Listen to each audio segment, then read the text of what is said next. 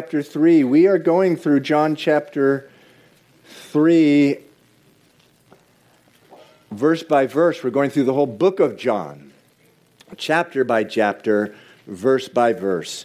Verse 22, the Gospel of John.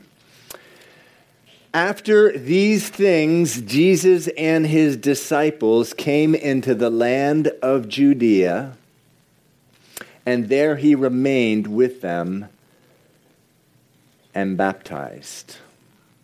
Now John also was baptizing in Aenon near Salim because there was much water there. And they came and were baptized, for John had not yet been thrown into prison. Then there arose a dispute between some of John's disciples and the Jews about purification.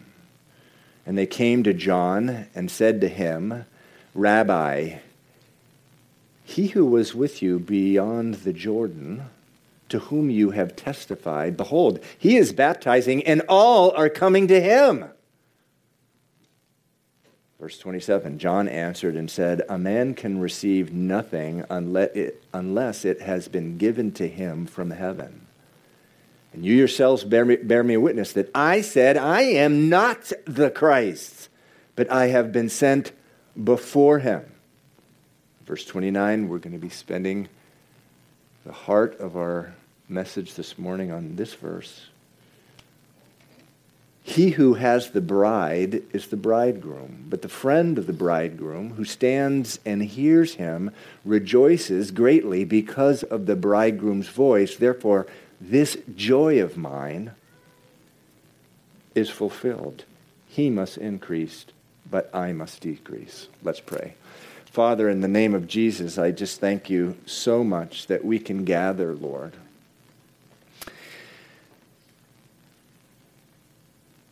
We can gather even here in Boston, Massachusetts, with a storm looming. And we can get into your word and be warmed by it, convicted by it, built up by it, warned by it, encouraged by it, Lord. Oh, how we need your word, how we need your presence, how we need you in this room.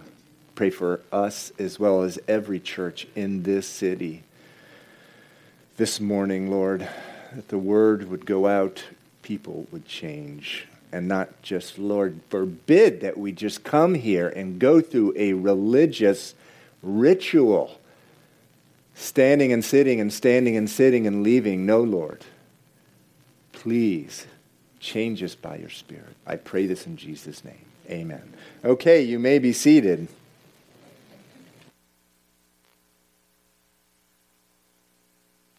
So in the first 21 verses in John chapter 3, a man by the name of Nicodemus had come to Jesus by night,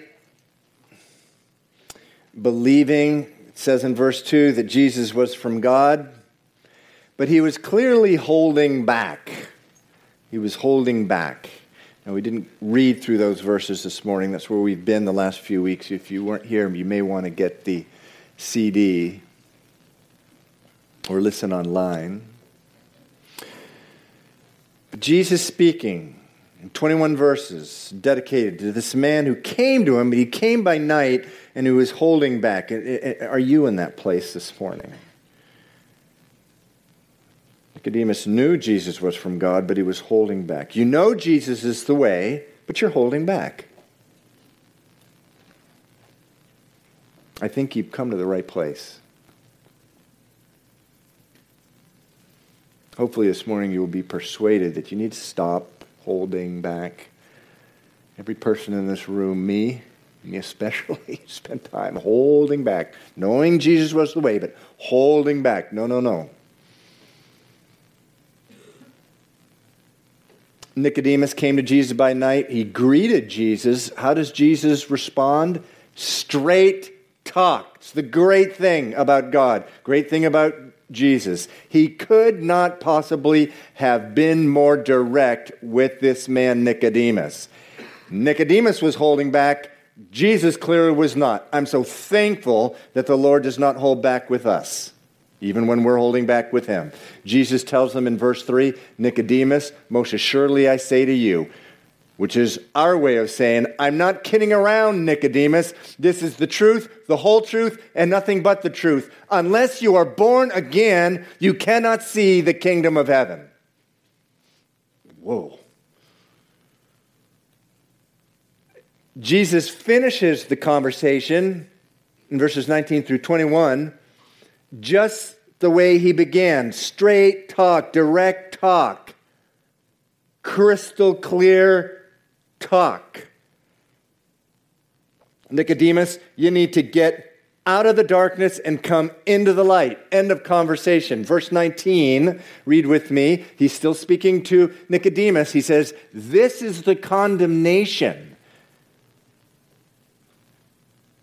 Nicodemus, meaning this is why people are completely separate from God today and they're living in a prison house and not free and in bondage. This is the condemnation, that the light has come into the world and men love darkness rather than light because their deeds were evil. Everyone practicing evil hates the light and does not come to the light lest their deeds should become exposed. They don't come to the light. They don't come to God. They don't come to Jesus because, man, if they do, they're going to have to be putting all this ugly stuff into the light. Jesus is telling Nicodemus.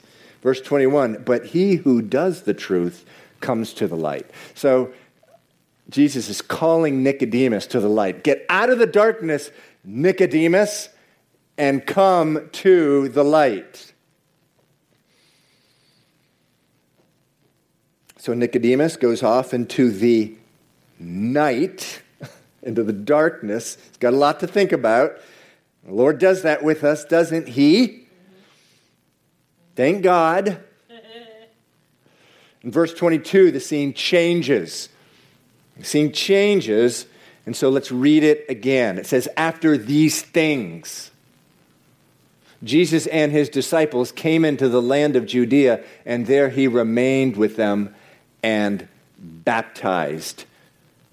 Now, just a little side note, in chapter 4, verse 2, it says that Jesus himself didn't baptize. So it wasn't Jesus baptizing, it was his disciples. When you're out there serving the Lord, the Bible says it's actually the Lord that is working. And so it says he came and his disciples were baptizing. Verse 23 continues and says, now John also was baptizing in Aenon near Salim. Now this is John the Baptist, different guy than the man who wrote this book. It's a different John. This is John the Baptist. John the Baptist was also baptizing because there was much water there, and they came and were baptized. For John had not yet been thrown into prison. John the Baptist would be thrown into prison by the king, and then he would be executed there. Verse 25, then there arose a dispute, an argument, between some of John's disciples and the Jews about purification. So an argument arose between some of John's disciples, John the Baptist's disciples, and certain Jews. Now in reality, all of them were Jews. But there's an argument between them about purification. Purification, it means spiritual cleansing. Having the sin in you, the evil in you, the dirtiness, the ugly in you washed away. Purification. They got into an argument about it, and apparently the argument was over John's baptism and whether it worked for washing away sins versus Jesus' baptism. Because they say in verse 26, it says they came to John and said to him, so there's this argument, and they take the argument to John and they say to him in verse 26, Rabbi, he who was with you beyond the Jordan, he's talking about Jesus now, they're talking about Jesus, to whom you have testified, behold, he is baptizing and everyone's going to him. So here you have them completely missing the point. Purification, spiritual cleansing doesn't come from baptism. It never has. It never will. But tragically, man is ever getting into infuriatingly meaningless arguments about religion, which just the devil just rejoices over. John, that man Jesus, his baptism is working better than yours because everyone's going over to him. Now, John responds. He responds in verse 27. Now, he responds in the same way that often Jesus responds. If you look through the Gospels and read about Jesus, Jesus responds in a similar way. So often in the Gospels, you read about people saying something to Jesus, which is just like, it's just missing the point completely. And it's just off. Or rather, it's beside the point. and what does Jesus do so often? He just ignores it. He just starts teaching, responding as if he didn't even hear it. And in fact, at the very beginning of this chapter, this happened. Nicodemus in verse 2 comes to Jesus and says to Jesus, "No one can do these signs that you do, Jesus, unless God is with them." And Jesus says, "Nicodemus, unless you're born again, you cannot enter the kingdom of heaven." Wait a second. Did Jesus even hear what he said? Yeah, he did. But he's getting right to the point. And you know, I see in that a patient, loving God. He's overlooking our silliness, the stupidness that we get all caught up in, the religious nonsense. Boy, you know, should I read the Bible like this or like that, or at this time of day or that time of day, or should I, go to church in the morning or the evening, whatever. You know, he goes right to the point, and I see a love in that, not an impatience. I see a love. Just directing us to the real thing. And John the Baptist here does what Jesus does. He responds to this. They come to him, and basically what they're saying is, you know, that baptism that Jesus is doing, it must be purifying people better because everyone is going to Jesus. Well, John responds, and he doesn't even talk about the purification by baptism thing. He just talks about Jesus. Jesus himself. Not Jesus baptizing, but Jesus. You want to talk about purification, about spiritual cleansing, about getting rid of the evil, the ugly, the darkness of your life. Let's just talk about Jesus, not baptizing. Now, I'm not minimizing the importance of baptizing. Everyone who comes to faith in Christ should be baptized. But baptism is just a sign on the outside of what Jesus has done on the louder. Inside. On the inside. That's all baptism is. Which I shouldn't say that's all that baptism is. This is an important step to the world to publicly make known your faith. But it's not about baptism, sprinkling, immersion, this type of thing. It's about Jesus. And so, verse 27, John responds. And he says to them, it says, John answered and said, "A man can receive nothing unless it has been given to him from heaven. You yourselves bear me witness that I said, I am not the Christ, but I have been sent before him. He who has the bride is the bridegroom. But the friend of the bridegroom," that's John. John's the friend of the bridegroom. Jesus is the bridegroom. We're the bride. He says in the middle of verse 29, "But the friend of the bridegroom who stands and hears him rejoices greatly because of the bridegroom's voice. Therefore, this joy of mine is fulfilled." So it doesn't touch the baptism thing. It's all about Jesus the groom, and you the bride. It's all about about you the bride and Jesus the groom coming together. It's about you coming to Jesus. It's not about religion. It's not about religious rituals. That doesn't make you pure. It's about coming to Jesus. That makes you pure. Once for all, it makes you pure. Never to be impure again, the Bible actually teaches. So at the end of verse 29, John the Baptist says, for this reason, rather, he says, therefore, this joy of mine is fulfilled. He says, this joy of mine.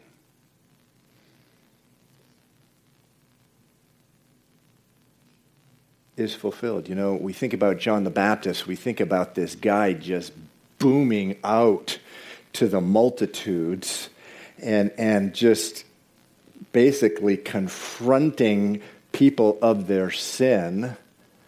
And when you think of like this long-bearded guy, he had a long beard because he was a Nazarene. He was from birth. He didn't cut his hair. That was a Jewish law of a vow that certain Jews took. His parents made the vow for him. But we think of this guy just booming. And then when Jesus approaches, what did John say? Behold the Lamb of God who takes away the sin of the world. But we really don't think of him as a man of joy. But this is the man that God made him into. This joy of mine is full, is fulfilled.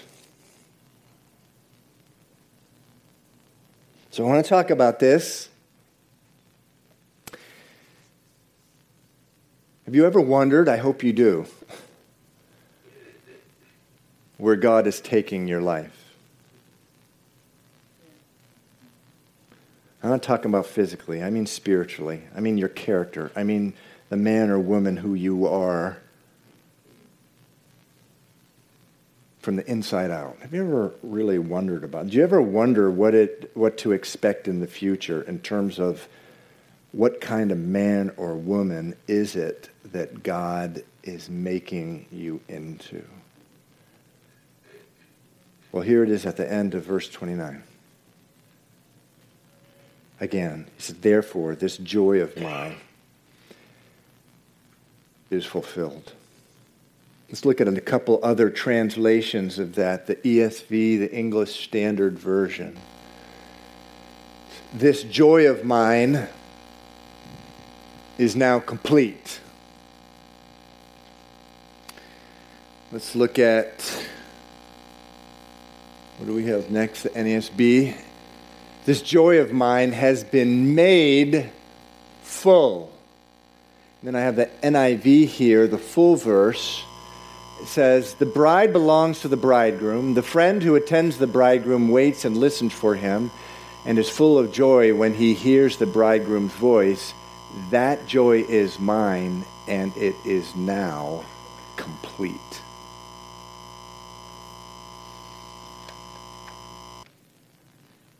So who is it that you can expect to be in the future as a follower of Jesus Christ? Answer: a man, a woman of joy, of completed joy. Now, I know there are some of you here today, you just don't believe that. It seems so far from where you are today. It just seems crazy. You don't understand. That's just not who I am. I know. I know that's not who you are. I know that. But listen, God has chosen you to astonish the world.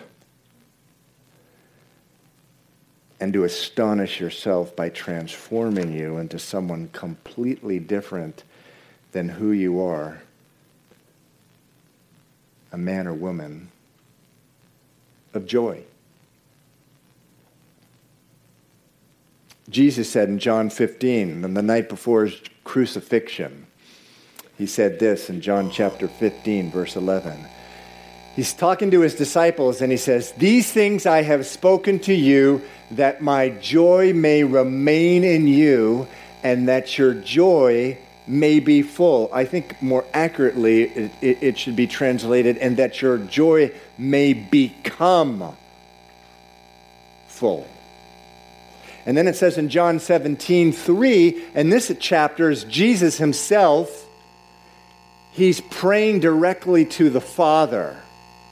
And he says, this is Jesus speaking to the Father, "But now I am coming to you, and I speak these things in the world so that they may have joy, so that they may have my joy made complete in themselves." So it's speaking now here about you.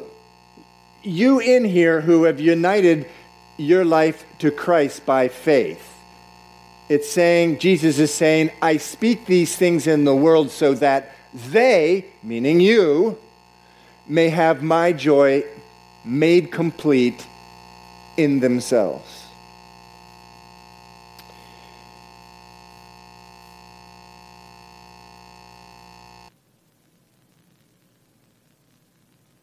So you're convinced, because you know yourself,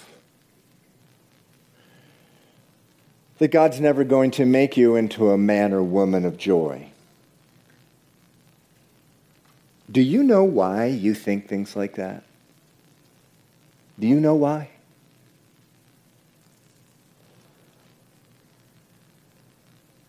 Do you know why you think things like, well, I'll never be a man, a woman of joy? You think like that because you think your life is all about you. That's why you think that. You have this crazy idea that the end goal of your life has something to do with you. It doesn't. If you have come to faith in Christ, your life's all about God and the glory of God. And God loves to bring glory to himself. God is the one and the only one where when glory is brought to himself and no one else, everyone benefits. Everybody. That's why the Bible, God can actually say, I delight to see my glory, because everyone benefits when God is glorified. And how is God glorified? By you becoming a man and woman of joy. God loves to bring glory to himself by transforming men and women who cannot possibly dream of themselves as becoming men and women of joy to become men and women of joy. Look what happened to John Jones. Look what happened to that John Jones guy. Of all people in the world to become a man of joy. John Jones, that God of his is indeed powerful, wonderful, a transforming God. That's what happens. It's not about you. That's why you're so hung up that you can't possibly get to a place of joy. You think it's about you. It's not. It's not about you.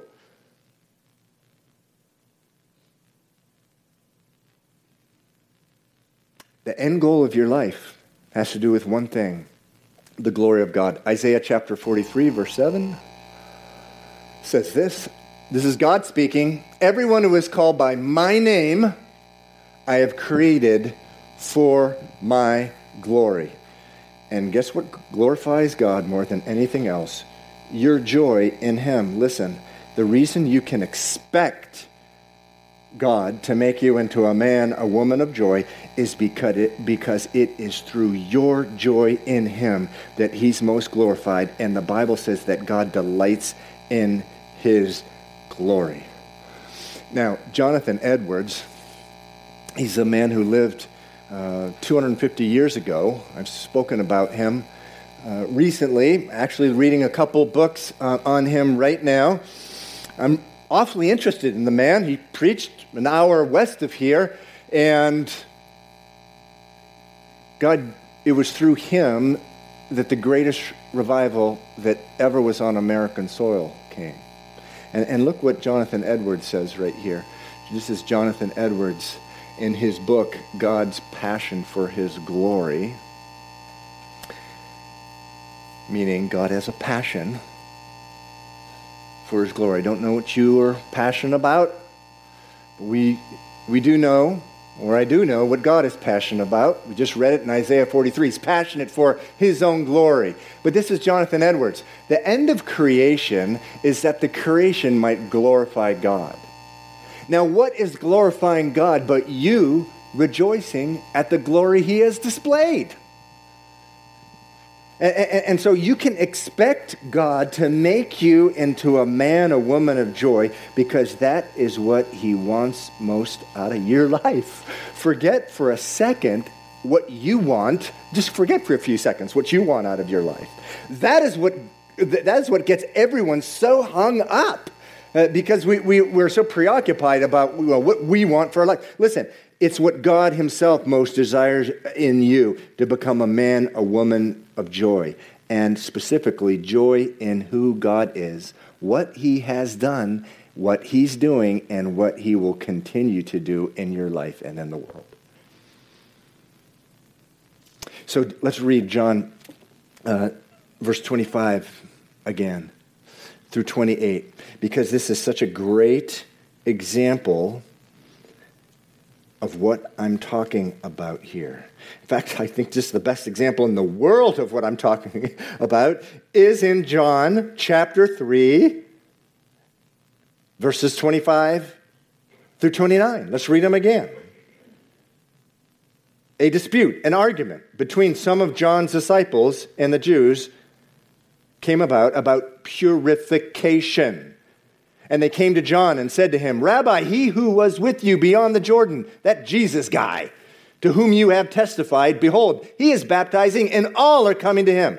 John answered and said, a man can receive nothing unless it has been given to him from heaven. You yourselves bear me witness that I said, I am not the Christ, but I have been sent before him. If you remember in John chapter 1, John the Baptist was baptizing. Jesus, no one even knew about him yet. We know from Matthew chapter 3 that all of Jerusalem, all of Judea, and everyone in the area was coming out to the Jordan River to be baptized by John the Baptist. Now, this really got the attention of the religious authorities, and they came out to him and they asked him, who are you? Tens of thousands of people coming. Who are you? What was the first thing out of his mouth? I am not the Christ. I'm not the Christ. I'm not the Messiah. That's the first thing out of his mouth. And that's why he says in verse 28, you yourselves bear me witness. In other words, you were there when I said I'm not the Christ. But then he says in verse 29, he who has the bride is the bridegroom. Now again, the bride is you. Jesus is the bridegroom. Then he says, but the friend of the bridegroom, which is himself, John the Baptist, who stands and hears him, the bridegroom, rejoices greatly because of the bridegroom's voice. Therefore, this joy of mine is fulfilled. This is so encouraging to me. What happens in John the Baptist here? Let's take a step back. Let's just think about these verses. What is it that robs you of your joy? What is it? What are the things in your life which rob you of your joy? What's the thing that robs you of your joy the most? Well, there's a number of things. But I'll tell you what robs us of our joy, I think, as much as anything else. And that is this: our preoccupation with what others think about us. worrying, stressing out, obsessing what others think about us. What others think about you. It'll rob you. It does rob you of your joy. Oh no, I don't know what people think about me. They may not think I'm happy enough. I'm going to get to Facebook and show them I'm the happiest person on the face of the earth. Selfie, selfie, selfie with big smiles. And everyone like. Ooh, I'm all set. You're all set for the next day. And here's the problem. And it's a big problem. And this is exactly, and here's the problem. That's exactly how the world finds its joy. The world, meaning you, me, and everyone else, apart from Christ, we find our joy in glorying in what the world thinks about us. When the world does not think well of us or despises us, we lose our joy. When the world thinks well of us, admires us, thinks we're smart, thinks we're beautiful, strong, sexy, whatever, we get the joy, but we soon lose it. Why? Because we're worrying, we're stressing out, we're obsessing about losing that approval, that admiration, that crazy view that some people may have of us. And that's it. Let me tell you, that's crazy. It's crazy madness. That is why so much joylessness reigns and abounds in the world. No one can keep up with that. Nobody. But listen, Christian, this is what you can expect from God. The Bible says, created you for His glory, and He glorifies most when you rejoice the most. You can expect that God will transform you into a man, into a woman, who no longer cares about what others are thinking about you. You can expect God to transform you into a man, a woman who is satisfied performing for an audience of one, God. And you can expect God to do this because that is the thing that will make your joy complete. And it's when your joy is complete that God is glorified. Look at verse 26. It says these people ran to John. They ran to John and they said, John, that guy on the other side of the Jordan, Jesus, you've talked about him. Man, all the people are coming to him. They're all going to him. Now, what's the natural reaction to that? Oh, no. People think, I'm sure they think I'm a failure now. They're no longer coming to me. What can I do to start getting people to look at me again? They didn't have Facebook back then. I don't know what, maybe making smoke clouds or something. But what am I going to do? No one loves me anymore. No, he doesn't do that. He doesn't do that. Why? God has been doing that deep work in his life, and he tells them in verse 29, listen, he who has the bride is the bridegroom. In other words, the people belong to Jesus. But the friend of the bridegroom, and that's me, he's saying, who stands and hears Jesus, rejoices greatly, because the bridegroom's voice. Therefore, this joy of mine is fulfilled. And then he says in verse 30, he must increase, but I must decrease.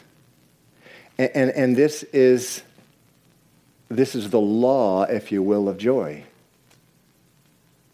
As you decrease in your own mind, because a person can be increasing, you can be shooting right up the ladder of a corporation and become a CEO, but if you're in Christ, you're decreasing in your own mind. Not that you have a low self-esteem, any of that kind of garbage. It's just that your joy comes from the Lord, and what the Lord is doing in your life and the world is no longer coming from who the world thinks you are. Now, where did this all start? It all started with an argument about purification. It all started with an argument about purification. And what does John talk about? He takes it from an argument about purification to talking with them about the bride and the groom. The groom and the bride. And throughout the Bible, we have this picture of how the groom ministers to the bride. In chapter 5 of Ephesians, verse 25, it says, "Husbands, love your wife, just as Christ, the groom, loves the church, you, and gave himself for her, that he might sanctify and cleanse her," same word, purify, cleanse, purify, "with the washing of the water by the word." Once you understand who you are in Christ, 4 chapters before that, in Ephesians chapter 1, it says that once you're in Christ, it says before God, you're holy and you're blameless before him in love. He's just loving you. He's just loving you to pieces. That's when your joy is made complete. You're performing to an audience or living with to an audience of one. It's God. And that's where John the Baptist has gotten here. And that's where the Lord is taking you. That's where you can expect God to take you. To a place where his joy is made complete in you. I will close with this verse, and then we're going to have communion. It says this, Philippians chapter 1, verse 6, "He who has begun a good work in you will complete it until the day of Jesus Christ." And the work that he's completed is to make you a man or woman of joy. Okay, let's have communion. If the worship team could come up, I want to say this. Where does this whole process begin? With God doing a work in you, which over time transforms you into a man or woman of joy. It begins just where we began today, with becoming, where we talked about as we began today, where Jesus says you must be born again. You must have a second birth. You were born into the world through your mother's womb, but the tragedy of the human condition is they're born in sin, which they inherited from Adam and Eve. And so they're born as a prisoner, as dead to God spiritually. And so Jesus says, you must be born again. And Nicodemus says, how can this be so? And Jesus answered, God so loved the world that he gave his only begotten Son, John 3:16, that whoever believes in him would not perish, would not remain in their dead condition, their spiritually dead condition, but they would have everlasting life. They'd be made alive. And that's what God does. He makes us alive. When Jesus gave us the gift of communion, sharing the cup and the bread, the first time he did was on the night before his crucifixion. He did it with his disciples. It's a gift to those who have become children of God through faith. You may have come in here this morning never having been born again, never having experienced that second birth, never having come to Jesus and saying, you know, I know you're the way, but I've been holding back, and I've been holding back for my whole life. And that was me when I was 22 years old. If you've been holding back, come up. We're going to have prayer. We're going to have prayer couples up here. If you've been asked to pray, please come up now. I'm going to be up here. Come up, and it is a prayer of faith where you simply receive Jesus and everything who he is into your life by asking him to do so. And just saying, I'm tired of holding back. Come on in, please. Forgive me of my sins. Come in and make me new. Make me a new creation. He will do that. And therefore, and at that point, you're free to have communion. The Bible also says that before someone who's a Christian, someone who has already asked Jesus into their life, before they have communion, before they share of the cup which represents his blood and the bread which represents his broken body, before that, it says, let a man or woman examine themselves. Is there something you're holding on to that you know full well you can't? That Jesus died for that thing and you're insisting on holding on to it. Come up before communion and pray about it. Come up before communion and pray about it. And then the rest of us, as you're just worshiping at your leisure, there are tables in the back with the cup and the bread. Just go back at your leisure and get a cup and bread and return to your seats, and we'll have communion together. So if you've been asked to pray, I'm feeling lonely up here, we're prayer partners. If you've been asked to pray, please come up now. But let's begin to worship, to pray, and to remember the blood, which is represented by the cup, and his broken body that was broken for us, which is represented by the bread. Okay.